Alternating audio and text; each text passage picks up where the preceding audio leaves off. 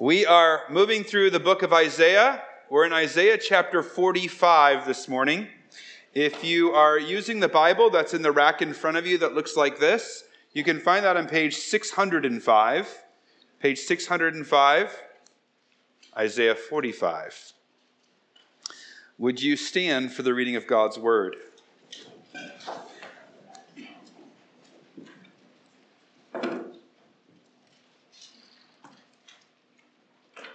Isaiah 45.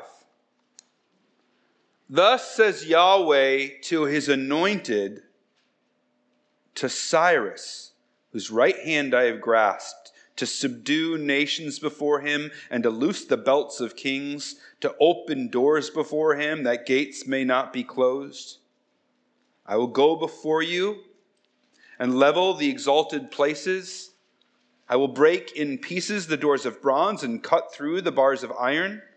I will give you the treasures of darkness and the hoards in secret places, that you may know that it is I, Yahweh, the God of Israel, who call you by your name.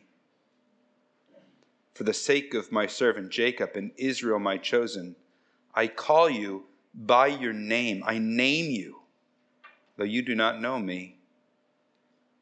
I am Yahweh, and there is no other. Besides me, there is no God.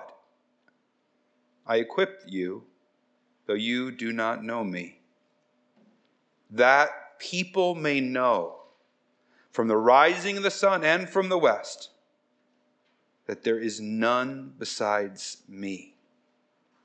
I am Yahweh, and there is no other. I form light and create darkness. I make well-being and create calamity. I am Yahweh who does all these things.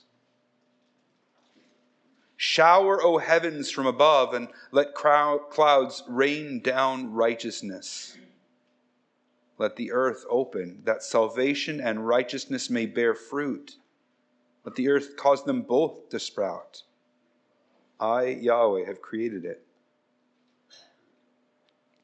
Woe to him who strives with him who formed him, a pot among earthen pots. Does the clay say to him who forms it, "What are you making?" Or, "Your work has no handles." Woe to him who says to a father, "What are you begetting?" Or to a woman, "With what are you in labor?" Thus says Yahweh, the Holy One of Israel, and the one who formed you. Ask me of things to come. Will you command me concerning my children and the work of my hands? I made the earth and created man on it. It was my hands that stretched out the heavens, and I commanded all their hosts. I have stirred him up in righteousness, and will make all his ways level. He shall build my city and set my exiles free, not for price or reward, says Yahweh of hosts. Thus says Yahweh, the wealth of Egypt and the merchandise of Cush and the Sabaeans, men of stature, shall come over to you and be yours. They shall follow you. They shall come over in chains and bow down to you. They will plead with you, saying, "Surely God is in you, and there is no other, no God besides him." Truly you are a God who hides himself, O God of Israel, the Savior. All of them are put to shame and confounded. The makers of idols go in confusion together. But Israel is saved by Yahweh with everlasting salvation. He shall not be put to shame or confounded to all eternity. For thus says Yahweh, who created the heavens, he is God, who formed the earth and made it. He established it. He did not create it empty. He formed it to be inhabited. I am Yahweh, and there is no other. I did not speak in secret in a land of darkness. I did not say to the offspring of Jacob, "Seek me in vain." I, Yahweh, speak the truth. I declare what is right. Assemble yourselves and come. Draw near together, you survivors of the nations. They have no knowledge who carry about their wooden idols and keep on praying to a God that cannot save. Declare and present your case. Let them take counsel together. Who told this long ago? who declared it of old? Was it not I, Yahweh? And there's no other God besides me, a righteous God and a Savior. There is none besides me. Turn to me and be saved, all the ends of the earth. For I am God and there is no other. By myself I have sworn, from my mouth has gone out in righteousness a word that shall not return. To me every knee shall bow, every tongue shall swear allegiance. Only in Yahweh it shall be said of me, our righteousness and strength. To him shall come and be ashamed all who were incensed against him.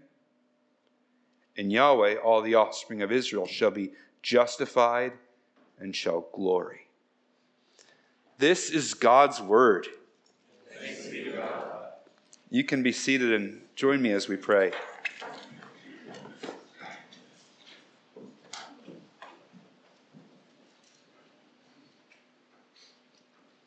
Father, there's no light unless you shine.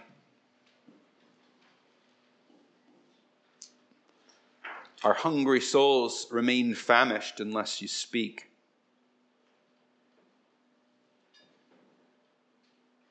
We're like a dry, parched land.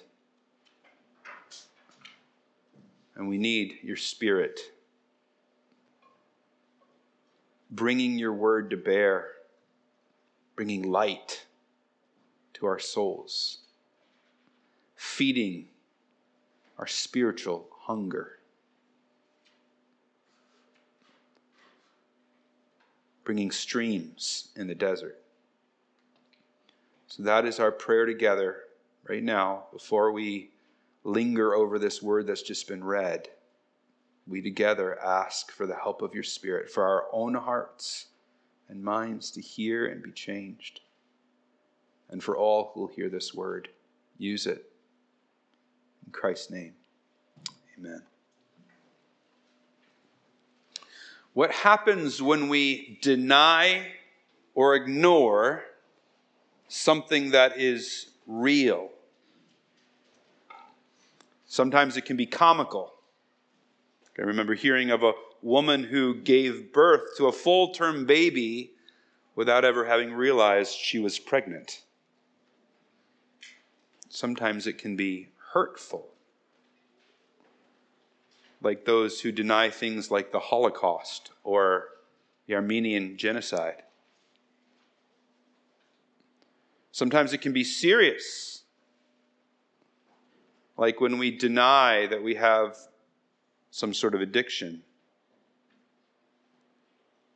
or behave like we're not married when on a business trip. But never is it more dangerous than when we deny our Maker.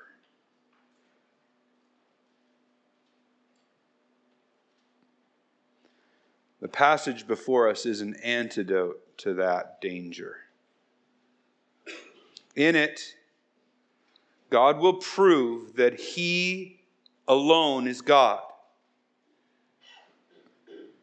And He'll explain the reason He does so is because His heart is for all the nations to know Him. Now we're going to look at this passage in 4 different sections, in which with each I have attempted to provide a memorable but not quite accurate heading. So section number 1, verses 1 to 8, heading number 1, Fortunes Told. Fortunes Told. Now for this section to make sense, you need to be aware that Isaiah prophesied around 700 BC. That's before the Babylonians would rise up as a world power, before they would conquer Jerusalem and carry them away as exiles, and it was certainly before Cyrus would arise around 550 BC and lead the Persian Empire to conquer Babylon. At the time Isaiah prophesied, there weren't even other famous kings by the name Cyrus. It wasn't like James or George. It was a unique name. And yet God himself speaks through Isaiah with remarkable precision. He names Cyrus's name, the point emphasized in verse 4. He describes how he'd conquer nations and eventually face an impregnable stronghold in verses 1 and 2. He describes how Cyrus will be extremely wealthy with the other kingdoms' hidden treasures in verse 3. Now, some of those things we could dismiss as vague enough to be inevitably true at some future point. I predict at some future point a king will arise in Africa that will conquer other tribes. I mean, that's kind of how fortune tellers often work, right? Read the present situation really well, then using that data, project with just enough dodginess that what you predict will inevitably in some way come true. I see your future. It's hazy. Hold on. But it involves great heartache. The darkness is a little too deep to probe, but it will be followed by, yes, I see it, a bright light, warm. Not sure exactly what it is. I mean, I guess you could place some of these prophecies in that category. Loose the belts of kings, open doors before him, level exalted places. But there's a reason Yahweh makes such a big deal of naming names in verse 4. You see, Yahweh's fortune, and I put the word in quotes, involves this very specific detail. Now, it's not the only specific detail like that in Isaiah. Yahweh is specific about foretelling the rise of the Babylonians, the virgin birth of Jesus, the atoning death of Jesus, and a whole host of other things. But in our section, the focus is on this name. And this detail is so specific that many secular Bible scholars simply dismiss these types of things as a later addition to the Isaiah tradition. And their main proof for why they offer, or why they believe this, is that it's simply impossible to be that accurate 150 years prior to something happening. Which, ironically, misses the exact point Yahweh is making in this passage. But their argument also has some other holes. First of all, it's unlikely that the Hebrew Bible would have been respected and revered if later people inserted things claiming them to be God's prophecies. I mean, imagine if somebody added to our Bible, and I predict Doug Ford will rise and rule Ontario. Would you suddenly be like, oh, the Bible's really credible? We wouldn't be more impressed with its accuracy. It'd actually erode our confidence in the Bible. Now, I know that's not a one-to-one, but there were people who were devoted to Isaiah's scroll by the time Cyrus rose. And if after the fact something like that was added, it would have undercut the very point being made to its original audience, who had previously taken Isaiah seriously. And also, if some later hand was writing this, they surely would have included a lot of other details. Like if you're somebody who's going to be like, okay, I'm going to talk about Doug Ford, I'll also talk about COVID, and I'll talk about how he handled that, right? You're going to include some other details to lend specificity that strengthens your credibility. If you're trying to prove that God's a good fortune teller, you'd likely describe Babylon's gardens or the way Cyrus diverted the water away from the city so that they could gain access to the city and it would fall. You wouldn't just name a name. I could go on, but there's a point. The premise this was written later only really makes sense if you assume it couldn't be true that there's a God who can foretell the future. And even then, it's a flimsy argument. But there is a God, a creator God, who sits on the throne of history. And he does, 150 years ahead of time, through the mouth of Isaiah, foretell Cyrus. Why does Yahweh do this?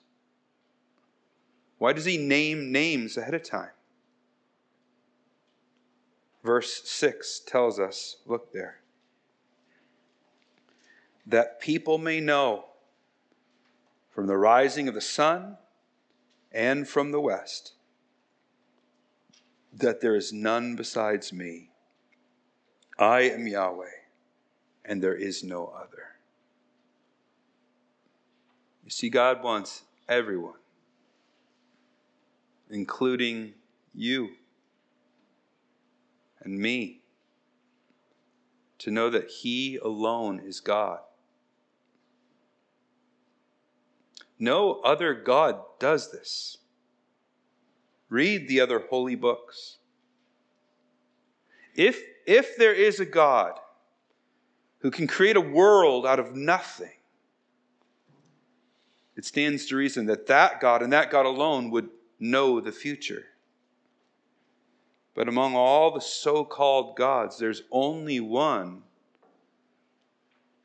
who foretells the future. It's Yahweh. Like he does right here. And he does it over and over and over again throughout the Old Testament. Why? So that all the nations, so that everyone might know that he alone is God. He has no secrets. He wants it to be plain. And so he declares it first and then acts. And then wants that proclaimed to the nations. I labeled this section Fortunes Told. But that's not exactly accurate, is it? For one, a fortune teller is helping the one seeking the fortune to know something about himself. With God, he's revealing something about himself and for all the world to see. But there's another difference between fortune tellers and what Yahweh is doing. You see, Yahweh isn't just attempting to kind of see the future. He writes the future. That's why he can speak of it with accuracy. Look at verse 7. He says, I form light and create darkness. I make well-being and create calamity. I am Yahweh who does all these things. I mean, this is a clear and unabashed claim that he writes the future of the world. Now, obviously, when you read something about creating calamity, it opens the door to some deep questions. If God sits on the throne, why do certain awful things happen? As you grapple with this question, the Bible, the rest of the Bible, offers some, I think, helpful and compelling insights into this deep, profound question that we're not going to kind of try and glibly answer right now. But God's point here isn't about why bad things happen in this world. His point is to say that everything, you notice the kind of the totality of how he speaks, light and darkness, well-being and calamity, everything is ultimately part of his story. You see, he doesn't just see the future, he writes it. He doesn't predict the future. He just tells us ahead of time what he's going to do. And then he ends this section with one more insight about what he's going to do. Though it's not as specific as the Cyrus insight, I think it's far more profound. Look at verse 8. Shower, O heavens, from above, and let the clouds rain down righteousness. In Hebrew, the word, and Greek, the word righteousness and justice are the same word. Let the earth open, that salvation and righteousness may bear fruit. Let the earth cause them both to sprout. I'm Yahweh, I Yahweh have created it. See, the God who made the heavens and the earth, the Creator, is going to recreate. He's going to transform his creation into something new and better, marked by righteousness and salvation. Our world needs saving. How can we dance when our earth is turning? How can we sleep when our beds are burning? These song lyrics were written in 1987, protesting a specific injustice. But in a certain way, they ring true far beyond their original context. There is something profoundly wrong in our world. It needs saving.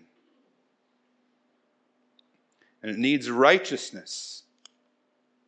Not self-righteousness, not kind of chest-thumping, holier than thou, tongue-clucking righteousness, but a merciful justice, a true goodness, a shalom.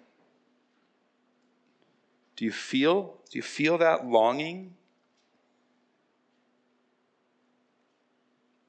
Yahweh says that one day salvation and righteousness will begin to ooze from his very own creation. They'll be as natural as rain and as plants. That's what God's ultimately going to be doing. That's where this world is headed. The Creator of the heavens and the earth, releasing his creation from the shackles our rebellion has put upon them, so that native to his heaven and earth will be salvation and righteousness, as native as rain and plants. The one true God wants the nations to know that he's the one true God. And he tells us he's going to redeem his creation. Verses 1 to 8, fortunes told. Second section is verses 9 to 13. I've called this section, Who's da Boss? For you guys taking notes, that's Who's da Boss? Got that? Okay. We learned in the first section that God writes the future. He sits on the throne. But sometimes we chafe at God's kingship. Maybe we don't like a certain calamity we experience, so we turn against God. Or maybe we don't like that God's using a pagan warrior king, calling him his anointed to deliver his people. Or maybe we disagree with him on this issue or that issue, or how he thinks about this, handles this. Regardless of the reason, after the strong assertion of his unique role as the God of the universe who writes the future, Yahweh addresses our chafing against him. And in verses 9 and 10, he just exposes the absurdity of it. Imagine the scene. You're watching an accomplished potter shape a beautiful vase, gently wetting and shaping the clay as it spins. And suddenly, like some Disney animation, the vase pipes up. Hey, what do you think you're doing? Don't you think I'd look better with handles? It's just plain silly. It's not how things work. Or you imagine a newborn baby critiquing his dad and his mom saying, I don't think you're doing this quite right. It's just plain silly. It's not how things work. But it's exactly what we do. In verse 11, Yahweh reports that he's often told what to do or questioned in his ways. And by whom? By us, his creation. There's almost an air of indignity in his response. I am the creator, he asserts in verse 12. I'm able to raise up Cyrus, a foreign king, to rescue my people without paying him, he says in verse 13. And so I labeled this section, Who's the Boss? But it's also not exactly right, is it? I don't know what you think of when you hear that phrase. Maybe, the basketball hoop lowered a little bit so you can all dunk on it when you're kids. And your brother comes, he dunks on it, and he stands over you and flexes, Who's the boss? In the typical usage of this phrase, it's two people who have a somewhat equal levels of force and authority who are duking it out until one can assert, Who's the boss?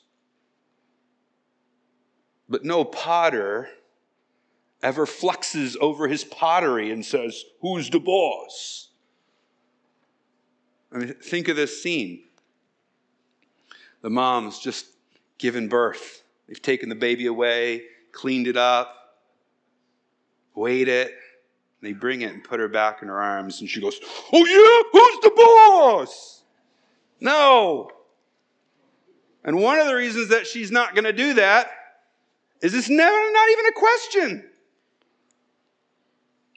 Hear this.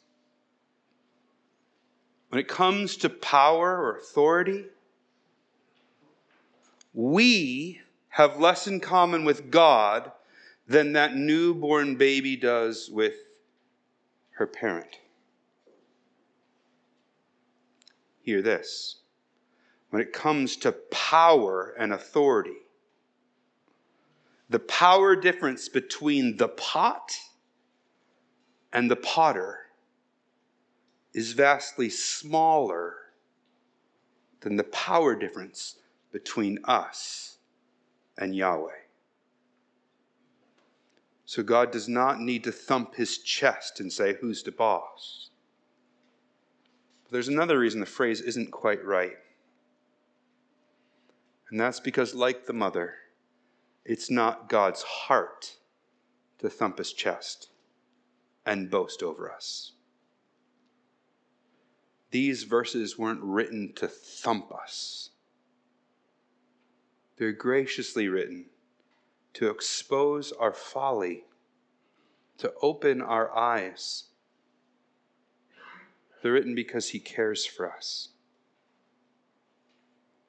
Verse 9 to 13, who's the boss? Third section, verses 14 to 17.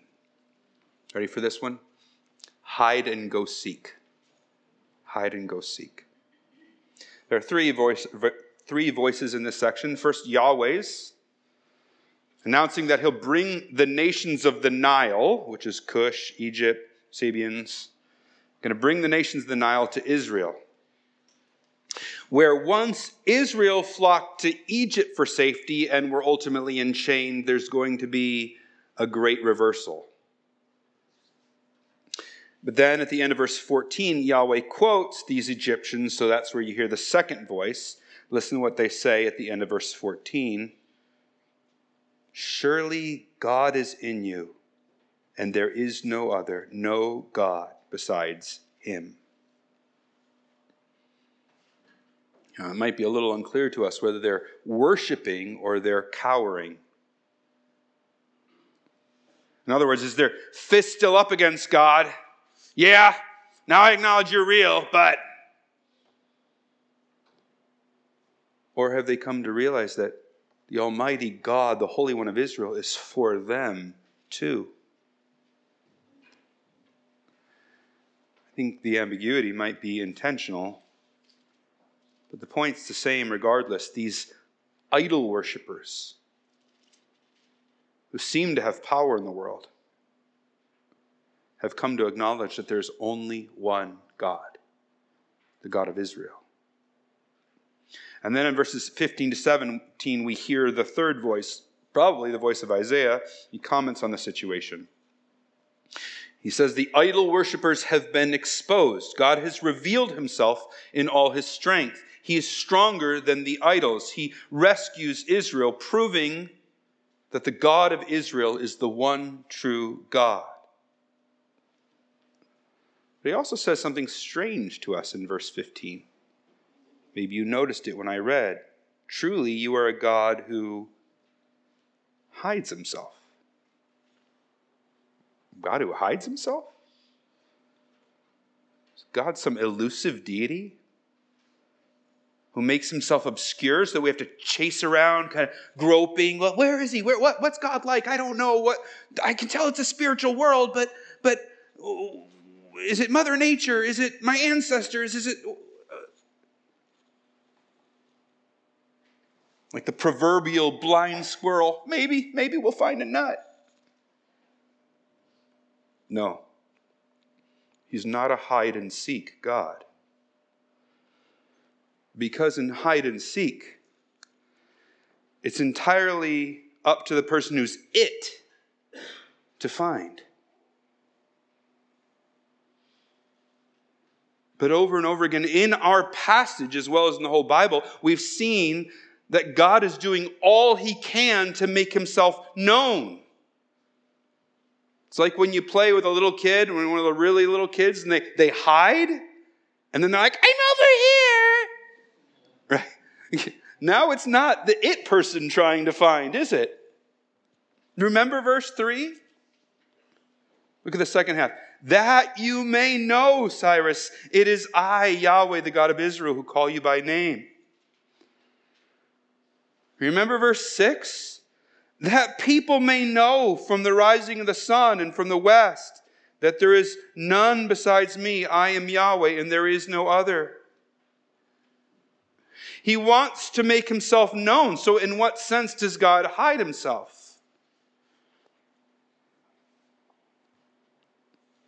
Unlike in hide and seek, he hides, but then unveils himself incrementally. Instead of it being up to the person who's it to find, it's the one who hide, who slowly says, here's a bit more about me. Let me open your eyes. You're looking in the wrong place. And he reveals himself. And there's something profound about the way he does this that draws us to himself.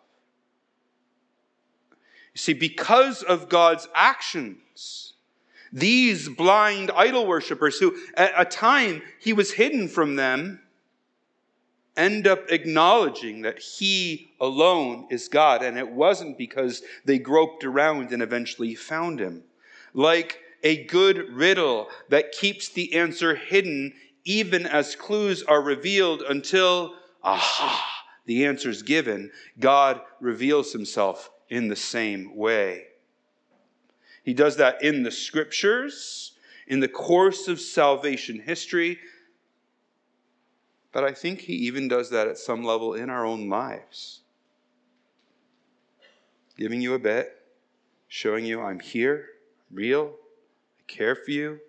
Come to this church, hear this sermon, this song, this dream, whatever it is. And then eventually he's bringing all these things together to show himself, the God of the Scriptures, the God who in Christ is redeeming you. A way that makes the full revelation of him more profound.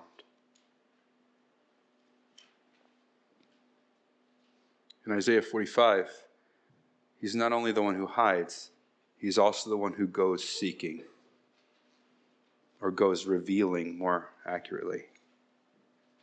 And he's found by these idol-worshipping Egyptians. Verses 14 to 17, hide and go seek. That takes us to the fourth and final section, verses 18 to 25, simply labeled the end. The end. It's a sneaky little heading because it's actually the end of the chapter, the last 8 verses, but that's not what I mean by the end. I mean that God is declaring the end or purpose of his action in these verses, as in, to what ends? To what end has he been revealing himself and making himself known and declaring Cyrus? Why has he acted as he had with Cyrus? Why will he call the Egyptians to Zion? Why is he doing all this? To what end? And listen to what the one who hides himself says. Look with me, starting at the end of verse 18. I am Yahweh, and there is no other. I do not speak in secret in a land of darkness. I do not say to the offspring of Jacob, seek me in vain. I, Yahweh, speak the truth. I declare what's right. I want to reread verse 18 I'm going to take 3 different translations and kind of lump them together because I think it captures so beautifully what's being said in verse 18. He says, I publicly proclaim bold promises. I do not whisper obscurities in some dark corner. I did not say to the offspring of Jacob, seek me in vain. I, Yahweh, foretell reliably. I declare what is right. See what he's saying? Our God is a revealer. He makes bold public promises. They're encoded in Scripture, or not encoded, but they're captured in Scripture, written down for everyone to be able to see and examine. And then he fulfills them reliably, initially hidden, then revealed. Why? To what end? Why is he doing this? Verse 22. Turn to me and be saved, all the ends of the earth, for I am God and there is no other. His heart is that all peoples turn to him and find salvation. That's what verses 20 and 21 are doing. He's asking those who feel he's hidden to come. Okay, tell me what your idols can do. Where are you putting your confidence? Where are you looking to? What can your gods do? Come, assemble, congregate, gather.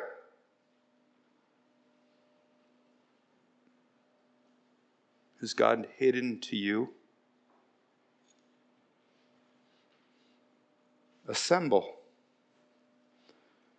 Take counsel. What other God can do what he does?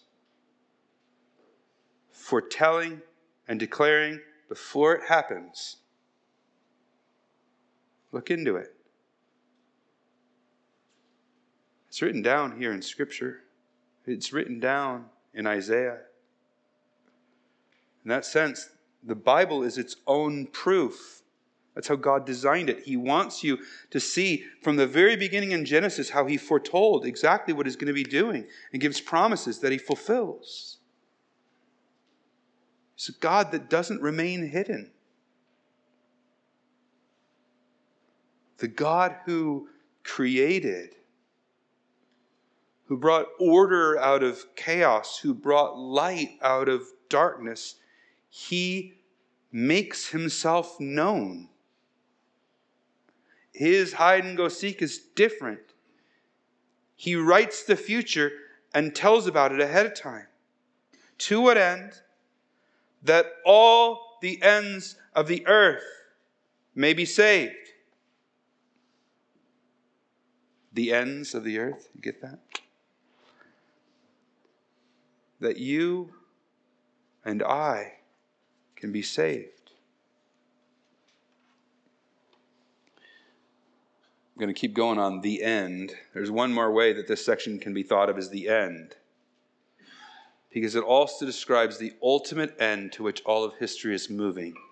One day, according to verse 23, and Yahweh swears this, it's not a word that's going to turn. Every knee shall bow, and every tongue shall swear allegiance. Or as Philippians 2 rephrases it, at the name of Jesus, every knee should bow in heaven and on earth and under the earth, and every tongue confess that Jesus Christ is Lord, to the glory of God the Father. Again, like in verse 14, it's not entirely clear if this is worship or resignation. This is where I think verses 24 and 25 help us. Yahweh says, "It shall be said of me, only in Yahweh are righteousness and strength." And then it describes two groups of people. At the end of verse 24, there are those who were enraged and incensed about God, who will come to him in shame. And then in verse 25, there's those who are made righteous or justified, again, same word, and therefore glory in Yahweh. The former group, the verse 24 group, might reluctantly bow the knee. But the latter group, you see how he calls them Israel? They're the true people of God. As Galatians 3:7 would say, it's the people who are marked as Israel because they share Abraham's faith. The end of our chapter, the end or purpose of God's creation, that all would turn and be saved, the end to which history is moving, when all acknowledge Yahweh as the one true God, verses 18 to 25, the end. So Yahweh has proven he alone is God. This is the reality. And there's nothing comical about denying or ignoring it. We're going to have to grapple with the reality. If we don't now, we will have to when the end comes.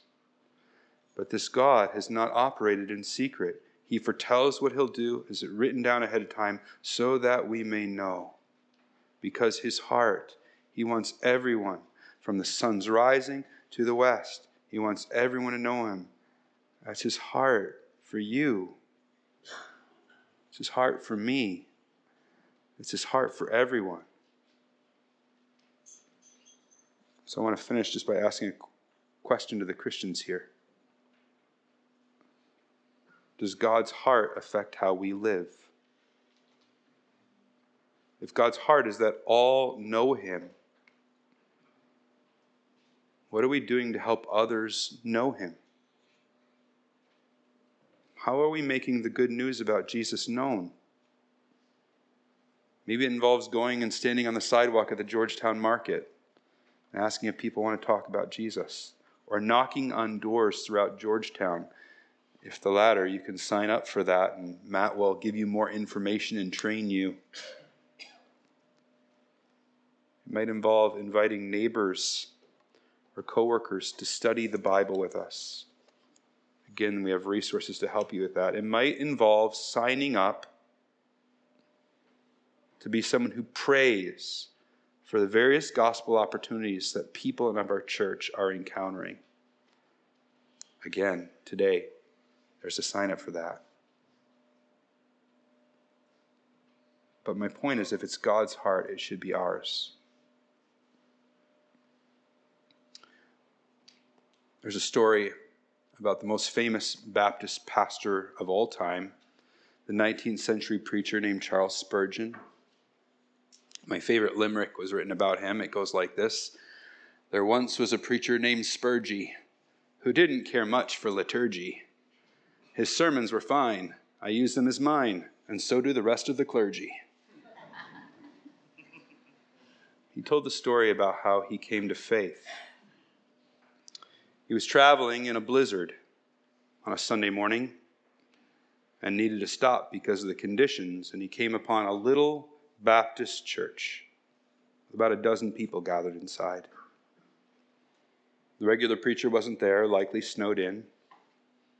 So some poor layman showed up to church that day and realized he was going to be preaching. And that man stood up and opened to Isaiah 45, verse 22. And he explained that all we need to do to be saved is simply turn or look to Jesus. He commented briefly on the folly of any other attempt to save ourselves.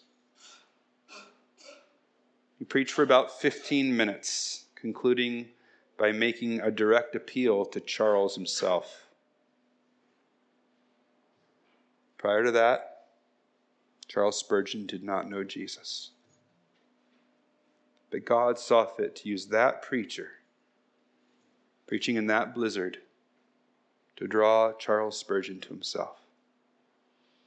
None of us know the name of the man who preached the gospel unexpectedly that morning. Very unlikely he woke up that morning thinking he was going to lead a man to a Christ, let alone a man who had become the greatest preacher of the 19th century.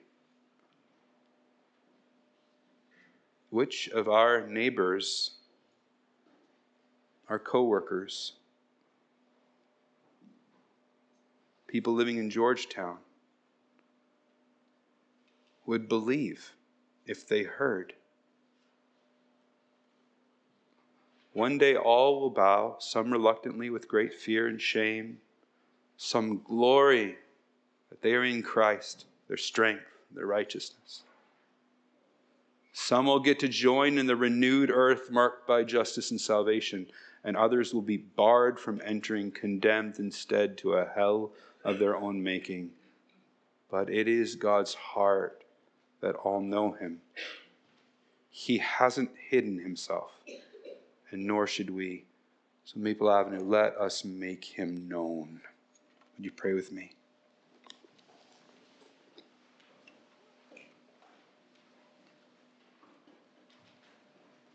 We've seen much of your heart in this passage. May your heart be our heart. Amen.